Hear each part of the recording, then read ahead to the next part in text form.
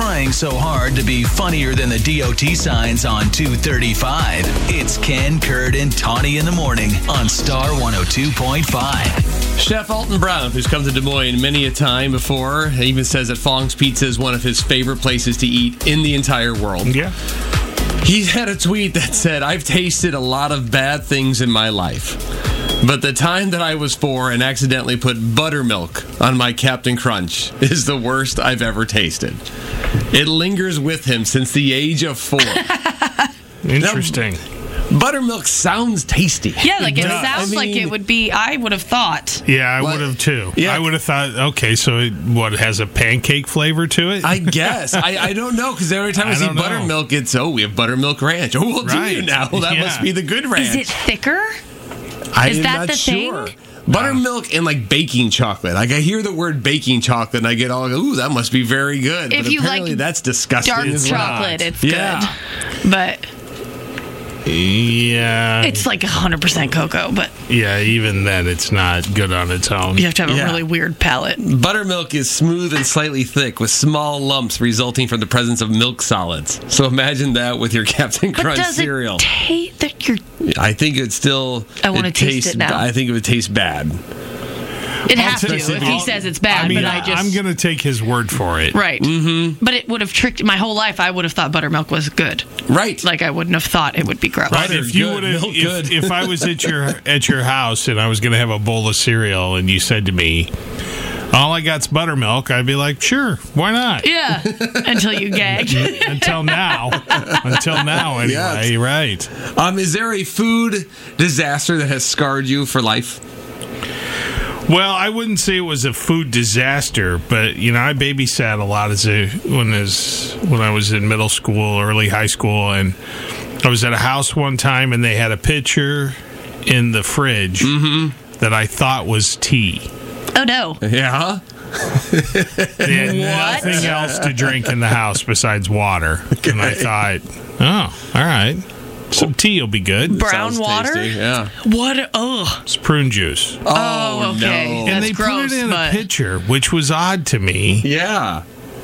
Because the only people I ever been around that had prune juice just kept it in the jar it came in. Can you make it from concentrate? Well, that's the thing. I have no idea. I don't either. If you do, you're a monster. I don't know if they just poured it in there for some reason because they wanted the bottle for... I have no idea. But anyway, I went to have a glass and it was very disappointing. Oh, that would be an awful shock. It was terrible. Awful shock.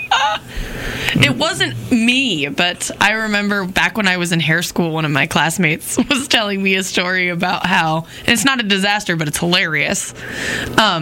She was cooking for the kids, and she was making macaroni and cheese, and she realized she didn't have any milk, but she was breastfeeding still. And it's like, they're my kids. I have frozen breast milk. You can't do this. So she makes the mac and cheese for her kids, whatever, no big deal. Yeah.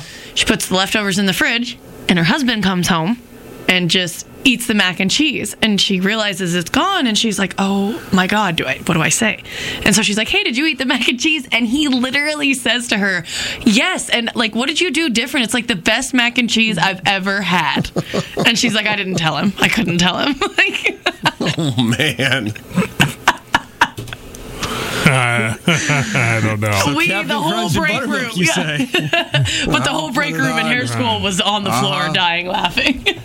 Yeah, the only time. I'm with you, Kurt. I'll take the buttermilk. Yes. But 515-280-1025, was there a cooking disaster that sort of now raises eyebrows every time? Maybe you were out of something, you tried something else. My mom, when she cooked a pizza in the oven one time, it was just a pizza you get in the freezer. She left the cardboard at the bottom. Oh. And I remember the entire family, we were sitting around the dinner table, and we all started taking, we got like to the second bite before my dad finally goes, this tastes different. And I go, yeah, I think so too. My sister, yeah. And my mom's like, I don't know. And then my dad slowly peels off the cardboard from the bottom of the pizza. My mom was horrified, and we were like, oh no. So now every time I triple check to make sure there's no cardboard at the bottom of the pizza before I put it back in the oven. I'm like, no. Brad in West Des Moines. All right, Brad, what happened? Okay, I do have to throw a disclaimer. First of all, this was about 31 years ago. Okay. And I also have to point out that their food is delicious. There's nothing wrong with their food, okay? This is a disclaimer. So I went to Latin King. I see. Nothing wrong with their food. And I ordered the garlic chicken roll, or the chicken roll. The garlic chicken roll. And so they deliver it to you, and it's the garlic chicken roll, and they cut it up into pieces. And there was one thing on the end, and I thought it was a piece of the garlic chicken roll. So, and it looked like the garlic chicken roll. So I poked it with a fork, and I put it in my mouth, and I started chewing on it, and it was crunching, and it was the most god-awful taste in my mouth I had ever had in my life. I was making the worst look in my mouth. Everybody at the table was just sitting there looking at me going, what is your problem?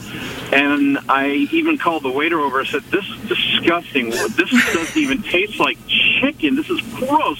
What is this? He said, well, what was it? Oh, it was on the end of the plate.